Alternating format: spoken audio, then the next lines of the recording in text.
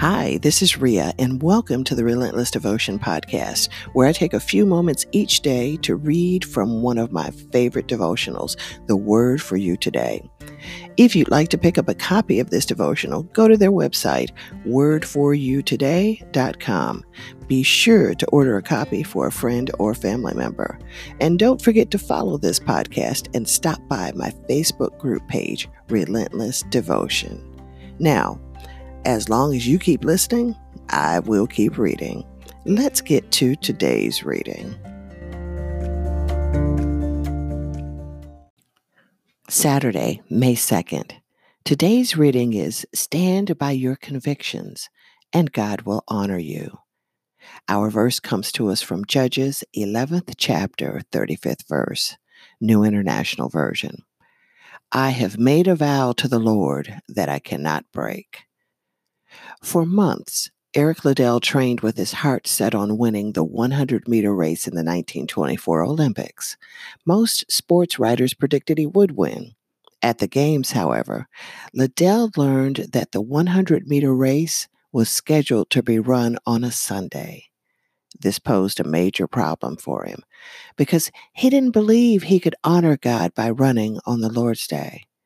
He bowed out of the race, and his fans were stunned. Some who had praised him in the past now called him a fool. He came under intense pressure to change his mind, but he stood firm. Then a runner dropped out of the 400-meter race, which was scheduled on a weekday, and Liddell was offered the opportunity to fill the slot. Now, this was not his race. The distance was 4 times as long as the one he'd diligently trained for. Even so, he crossed the finish line as victor and set a new record of 47.6 seconds in the process.